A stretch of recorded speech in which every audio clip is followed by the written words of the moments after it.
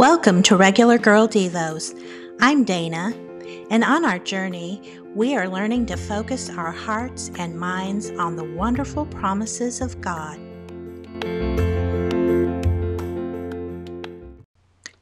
With each new year comes new hope. This is especially true as we exit 2020. Whew! But cancel any resolution plans.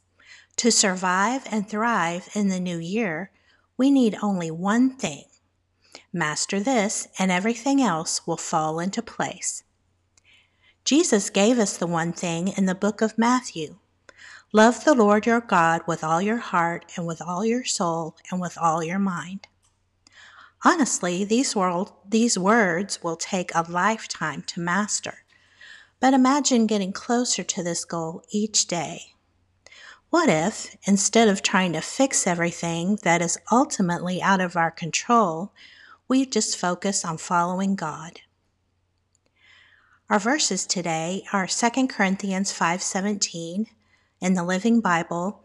When someone becomes a Christian, he becomes a brand new person inside. He is not the same anymore. A new life has begun. Matthew 22:37 in the Message, Jesus said, "Love the Lord your God with all your passion and prayer and intelligence." This is the most important thing, the first on any list.